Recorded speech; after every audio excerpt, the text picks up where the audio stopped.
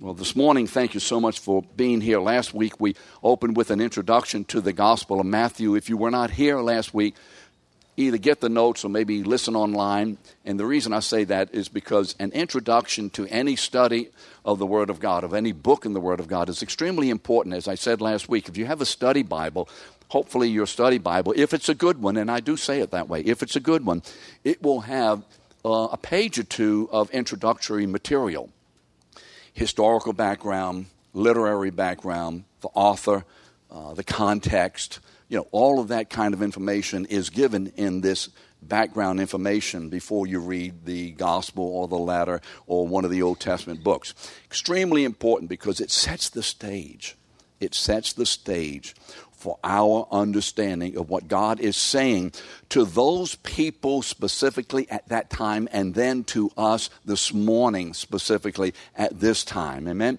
So we have to make sure, if you would, read the backgrounds, underline things, make notes.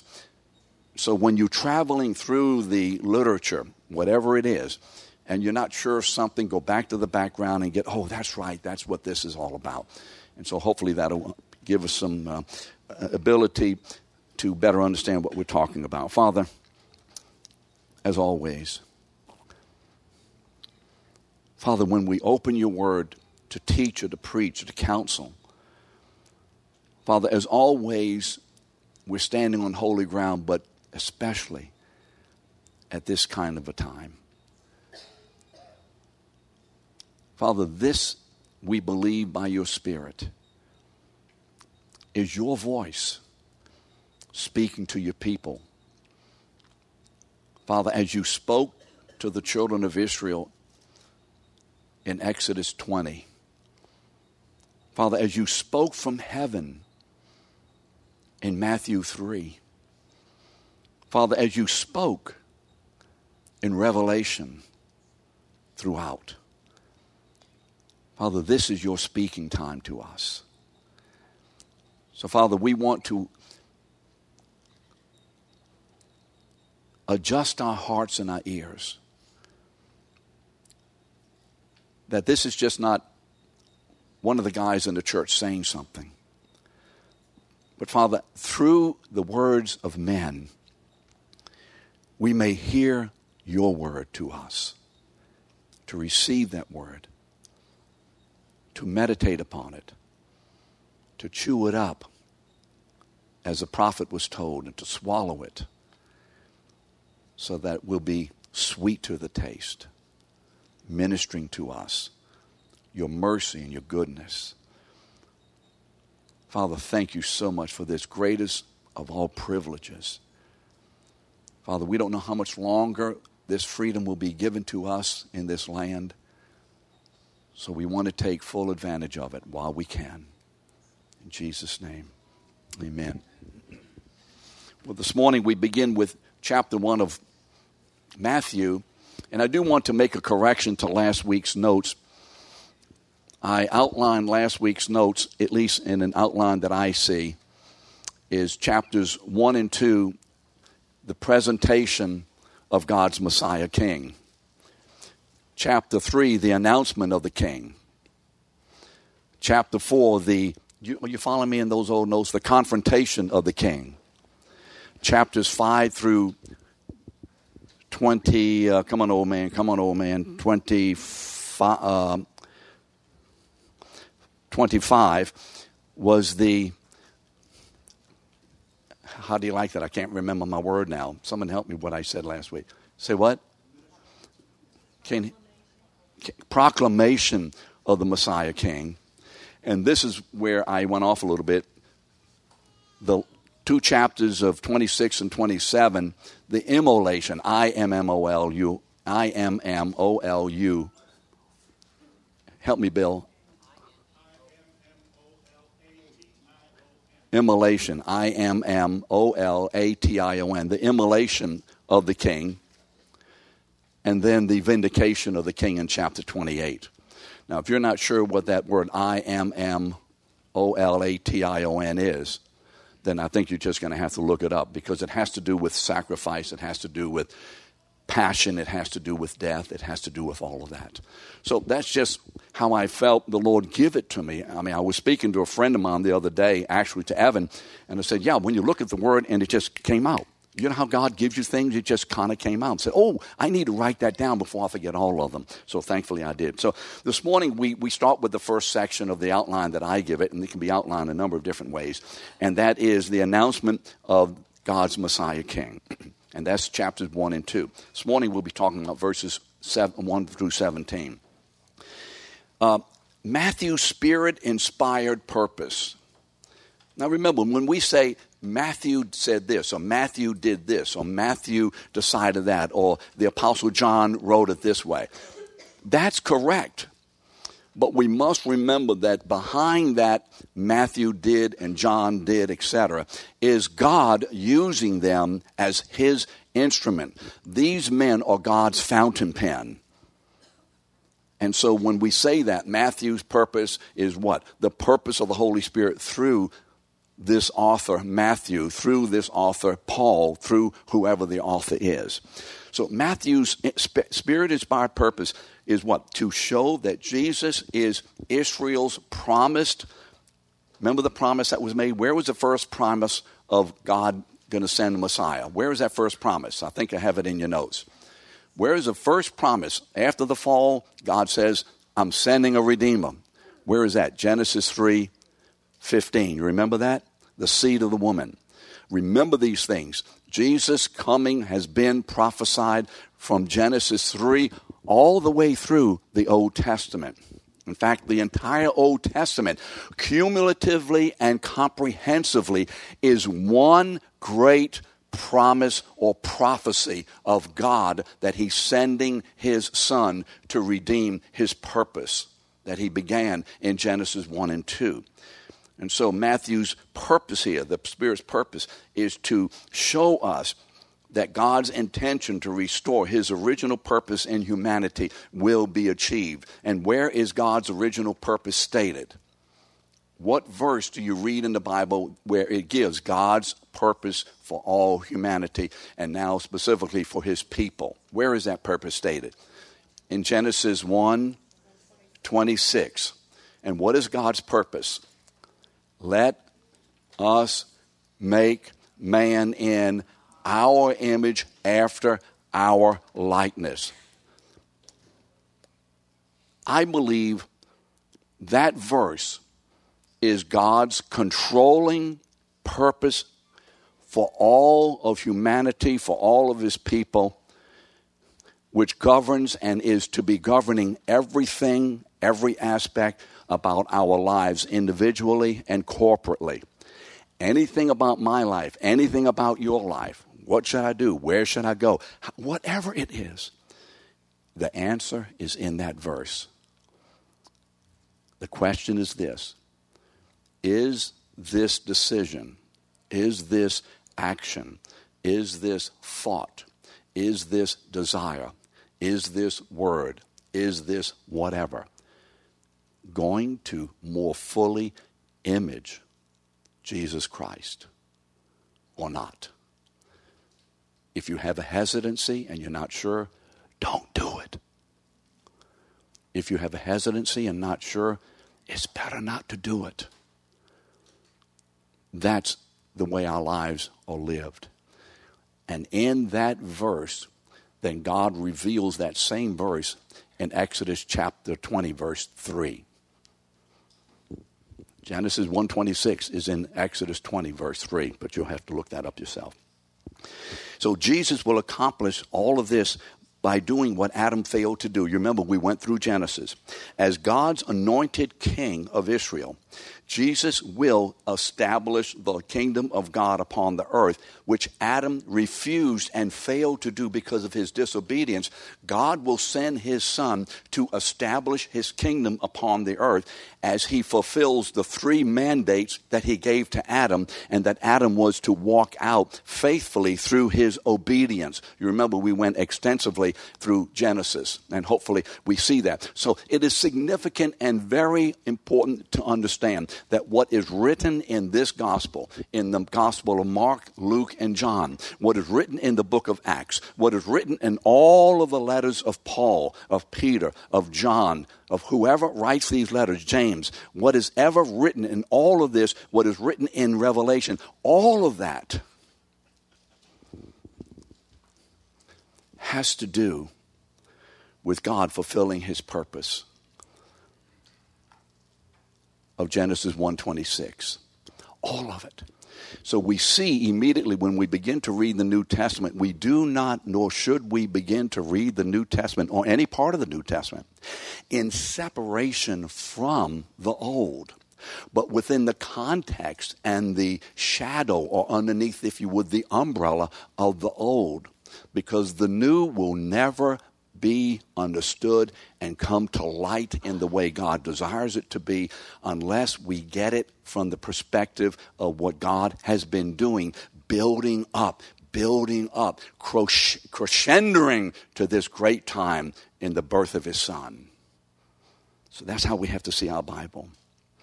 So how does Matthew accomplish this? Well, what he does, he inundates us with scripture from the Old Testament to fulfill. And so Matthew is peppered with scriptural references or allusions that show that this man and what he says and what he does and where he goes and what happens to him, that all of this that pertains to this great man is not something that just has begun to happen.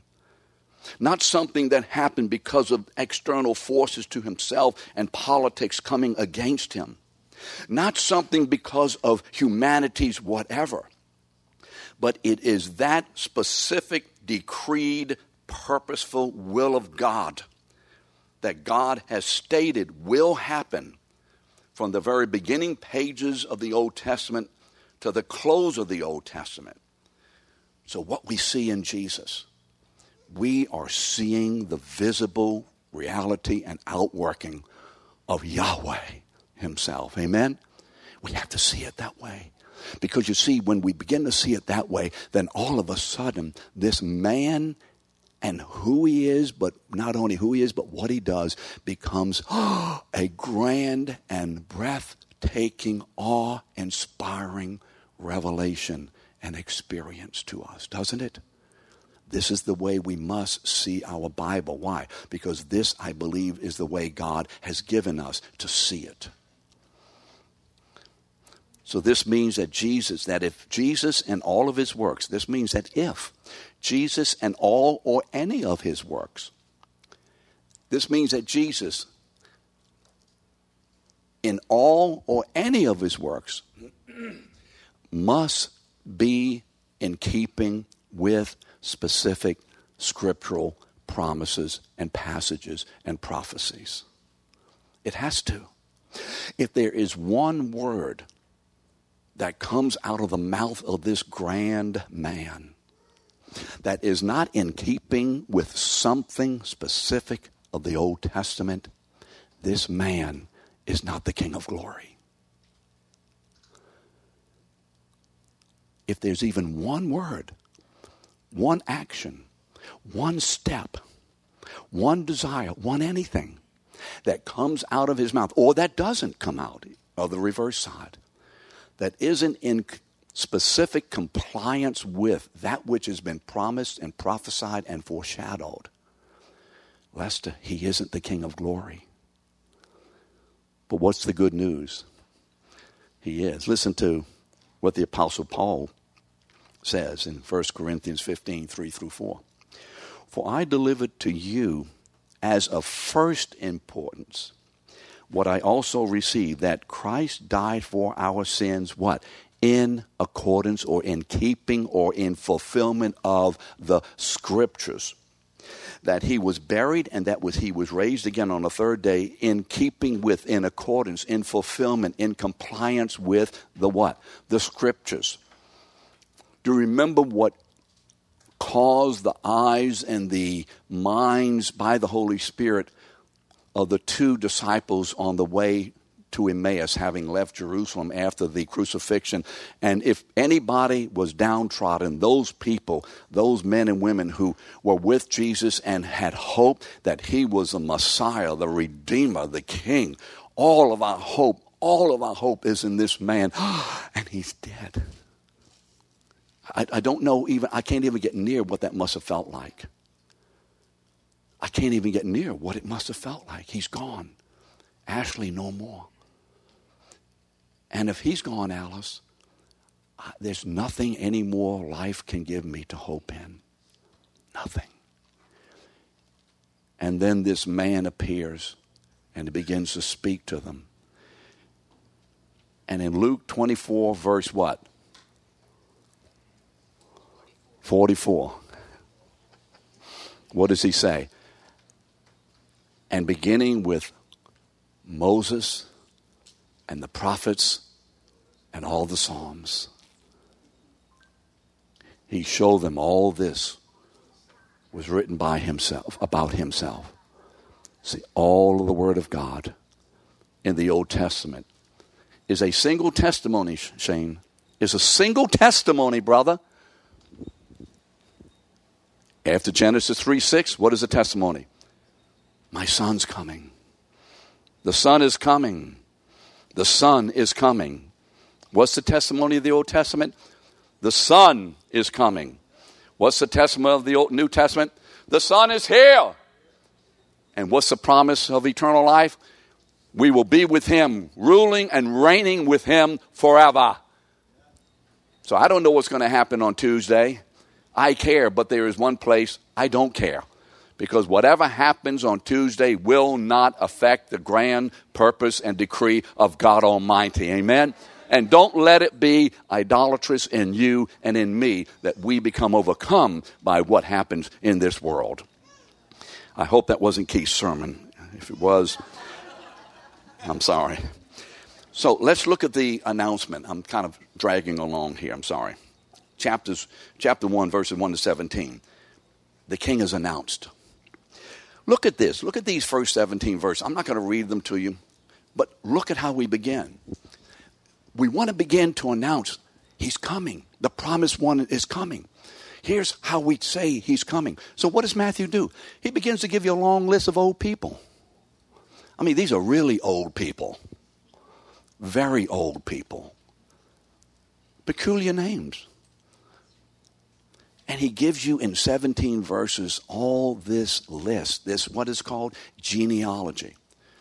Now, if you remember the Old Testament, it gives you a whole lot of lists. Remember how Numbers begins? With lists. Remember the list in Nehemiah and Ezra? All these lists in Chronicles. I mean, all these people, one after another. Well, it shows us a couple of things. And I think basically what the Lord is showing you here is this. Even though it may never look like it outside here or wherever, let me show you God is faithful one generation after another. He is keeping his promise from generation to generation. And even when Jehoiakim was the last king in line of David through whom Jesus could come, and it looked like he was going to be killed, he was taken into captivity into Babylon, and his life was spared. Why? Why did the Babylonian king spare that king's life? Because God put his hand of safety and protection upon that king. Why? Because the Messiah would come through that king. God is faithful. God is faithful to bring about that which he has promised and purposed. Does my life, does your life need that kind of word? Yes, it does. He's proving God's faithfulness in keeping his promise. Remember, I have Numbers chapter 23:19. God is not a man that he should lie.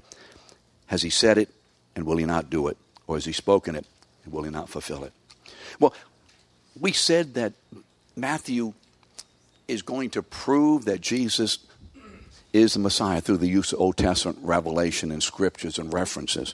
Well, how does this genealogy connect Jesus to God's purpose in Genesis or in the Old Testament? Well, look at the first verse. Now, you're not going to see it in English, but you would see it in the Greek. It says, the book of the genealogy of Jesus Christ. Does Matthew 1:1 start that way for most of your Bibles? You should have a Bible in here some kind of way. the book of the genealogy of Jesus Christ. The word book of the genealogy is Biblos Genesis or Genesis. Evan would have to help me on this. It's the word for book and Genesis. It's the book of the beginnings. What Matthew is saying here is, this is the way I'm going to begin this. What I'm going to tell you, this is the book of Genesis. This is the book of genealogies. This is the book of first beginnings of Jesus Christ. And so by using that phrase, Matthew immediately connects the incarnation. What does that mean? The birth of Jesus. The birth, the Genesis, the beginning, the birth, the Genesis. We'll see that next week, I think. He begins immediately to show us something, that what happens in the incarnation is immediately connected to and is the result specifically many years later of what God did in Genesis and how he proposed to fulfill his purpose. How is it? He brings forth another man. And in this man, all of his purposes will be kept as it was not in the first man. So in effect, Matthew is saying that as God brought forth the first Adam to declare his glory upon the earth, remember? Remember in chapter 2? He now, because of Adam's failure and rebuke of God and refusal, God now has birthed or has genesised, has begun to bring about his purpose in the person of Jesus. And so what we see here is the birth of this child will be the birth of God's real Adam. Now, lest we forget, we have to remember this. Did God know ahead of time in Genesis that Adam would fail? Yes. What Bible verse will you use to prove that?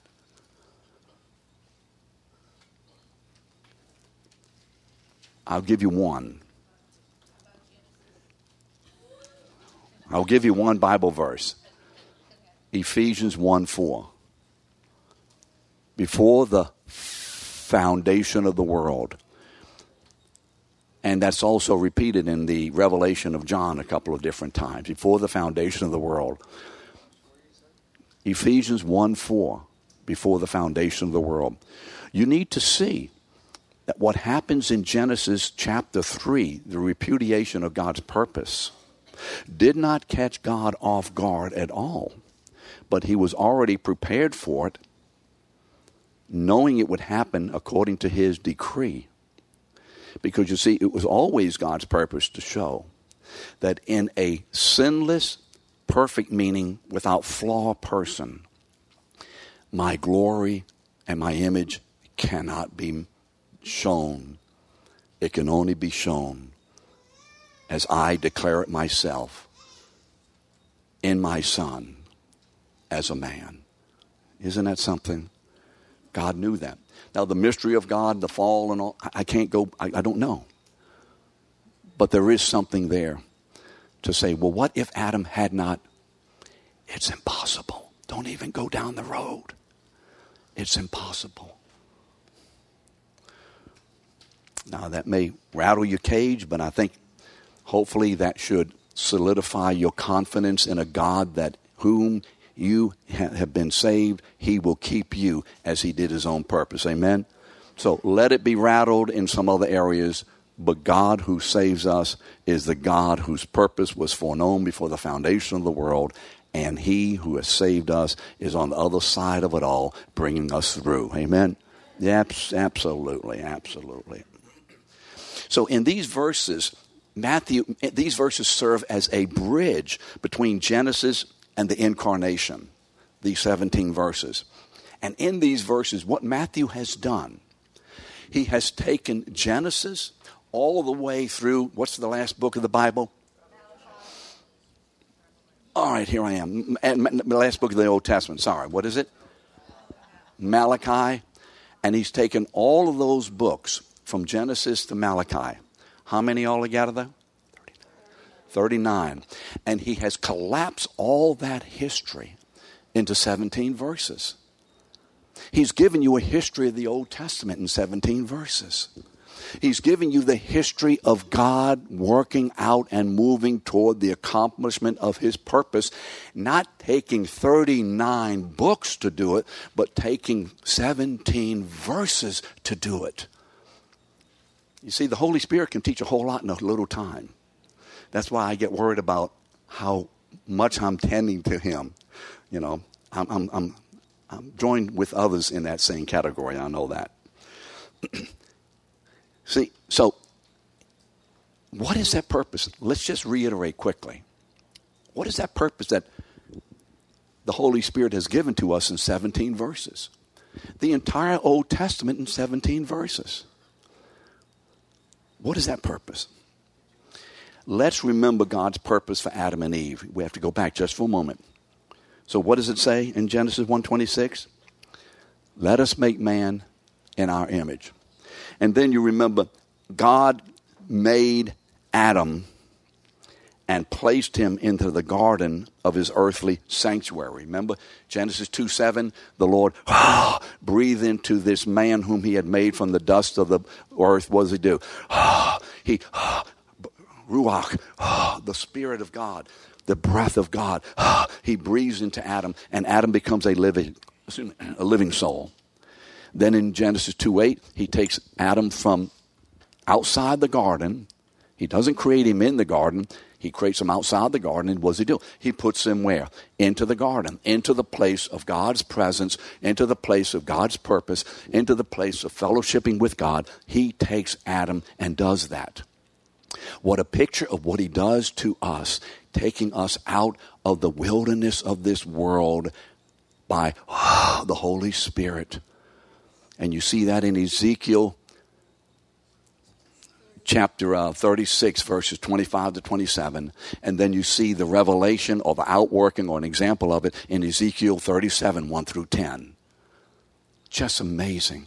And then this is what Jesus is talking about in John chapter 3. The Ruach of God. Called what? The wind of God. The Spirit of God. So what he does in Adam is a picture of what he will do in us in Christ.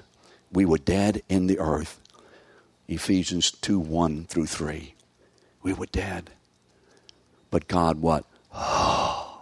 Breathed upon us the Holy Spirit. Birthed us into Christ, to which we said yes by faith. Amen? Ephesians 2, 8 and 9. That's how it works. So what was God's purpose in Adam? God's purpose was that through Adam, all humanity would declare his glory, the glory of his nature and of his character, as Adam did, was supposed to do through the three mandates. Remember the three mandates? To what? Genesis 1:28. Do what? Subdue and rule the earth. King. Fill the earth. Evangelism. Multiply. Fill the earth.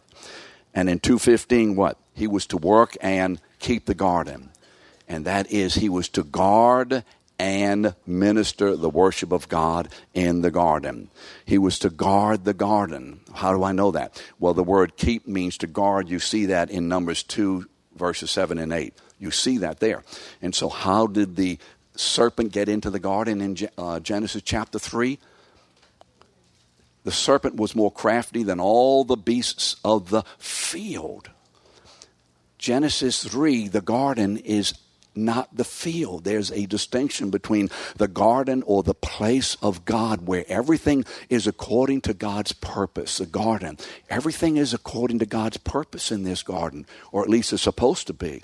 But outside the garden, that is a place of chaos. Now, that doesn't mean everything's running up and down and exploding. It just means that the purpose of God has not yet begun to control and be manifested in the garden. And so it's chaos out there, if you would, in that sense. And so the serpent was the most crafty of all the serpents that the Lord God had made, serpents of the field. How did that thing get from the field into the garden? Only one way. Listen, men, heads up. God gave Adam. He did not give Eve this. He gave Adam the personal responsibility of governorship, of protection. And Adam knew it. And some way, which is not explained to us, Adam allowed that slippery, slimy serpent to sneak in. Some way, Satan got in through Adam's capitulation, through Adam's not doing what he was supposed to do. He got in that way. That was the original fault that brought about the fall. And then he deceived, remember, serpent deceived Eve, and then Adam purposefully sinned. That should send a chill up every man's back here. So what happened? Eve was deceived, and Adam along with her was not deceived, but purposefully. He decided to make an idol out of the fruit of the knowledge of the tree of the knowledge of good and evil. That which God put in the garden for Adam and Eve's blessing. Adam sought it for his own benefit. It became an idol. Amen? It became an idol. It became an idol. Often we hear, and I hear, well, it's a good thing. This is okay. This is okay.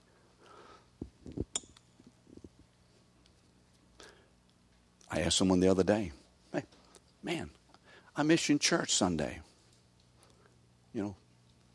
Some time ago. Well, I received tickets to the Saints game. Oh. Now, is going to the Saints game on Sunday a sin? Is it a sin? It depends, is the answer. You see, it depends.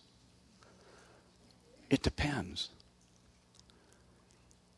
And so I asked the fellow, you got can you imagine getting tickets to the Saints game? And they won. Well, I got tickets. Well, that automatically says. So I just asked one question. I don't like asking questions, but I do. I just said, well, did the Holy Spirit tell you this is what you're supposed to do? Did you ask? The person looked at me like, deer in headlights? And the person just stood there and said, no. I said, I don't know whether it's the Lord's will for you to go. Did you notice I didn't condemn it? Please remember. Did you just notice that? I didn't condemn the Saints. I didn't condemn going to football. I didn't condemn watching it. I said this. Did the Lord show you? Is that what he led you to do? Did he say, you don't have to go to my house today and be in my presence? You can go to the game. He may tell you that. Because there may be someone sitting right next to you at the game who needs to hear the gospel, and that's why he sent you there. Hopefully he didn't send you there just for the Saints. Hopefully he sent you there for more than that. But Adam made what? An idol. Oh, it'd be okay. I think it'd be all right. Whatever. So much of it is in my life. So much of it is in the church. I have to fight for freedom here. And as a consequence, God promised that Adam, remember Genesis 3:6, and he ate, the last three words of the verse. As a consequence, God promised that he would redeem humanity. Remember, the seed of the woman. And that redemption would come through the blood of an innocent. Where do we see that? The reference may be in your Bible, but hopefully you would know. Reference is what? The redemption of mankind will be through his son, through the shedding of innocent blood. His son will shed the blood. Where do you see that? Beginning in Genesis chapter 3, verse 21. Major verses to know and to understand, so that when we speak of the gospel and when we see this man appear on the earth, we know that he is here to do what God said he would do in Genesis. That he promised he would do and demonstrated he would do in types and shadows and in prophecies throughout the Old Testament. So that this one who will be born will be the accumulation of the entire work and purpose and prophecy and promise of God from the very beginning being fulfilled in one person at one time. Amen? Absolutely incredible in my mind. These verses show us there are people in here. Won't have time to go into that. There are 4 ladies written in here. Without looking at the Bible, who are they? The first one is where? Tamar. The first one is Tamar. The second one is Rahab. The third one is Ruth. And the fourth one is Uriah's wife, Bathsheba. Now, what does that say? That says this, that the genealogy of Jesus is peppered with unsavory people and a bunch of Gentiles. Can you imagine that? Can you imagine that you have a 1/32 of your blood is of that type of people? Ooh. Come on, Southerners. Come on. Jesus had a 1/32 of that. How did he get it? God put it in there. Why? Because you see, promise to Abraham was in chapters 12 and 17, the nations shall be blessed through your seed. 15. Where did that come from? Because God had told Adam, fill the earth. It's all in keeping with God's promise. Don't you see? It's a flowing of God's promise. And so Matthew shows here that in the genealogy of Jesus, we're going back to Genesis, and this is going to be a fulfillment of that. And look, the Gentiles shall come in. The Gentiles shall come in. Naming these women. Now, it's very interesting to see some of the things about these women. You know who Rahab is? You know who Tamar is? I mean, she may be worse than Rahab. And her son Perez is in the line of Jesus. Oh, my word. You see, had we been writing this, we would have covered all that over and skipped it. But the Lord specifically puts it in there to show the extensive, awesome radicalness of his grace to save even people like that. Oh, and if he saved that, there is hope for us. And if he saved that, he can save that in your life. You know, everybody has a that in your life. Is there somebody in your life that he can save that person too? So you see, God is keeping this. Immediately, Holy Spirit is showing us that the coming of God's Messiah is a consequence of God's promised grace to his people. That what he has promised, he will always be faithful to accomplish. Philippians 1:6, what does it say? And I am convinced of this very one thing, that he who has begun a good work in you shall bring it to completion on the day of Jesus Christ. Amen. Read the next portion, verse 18 to the end of chapter 2, and we'll see how far we get next week. Thank you.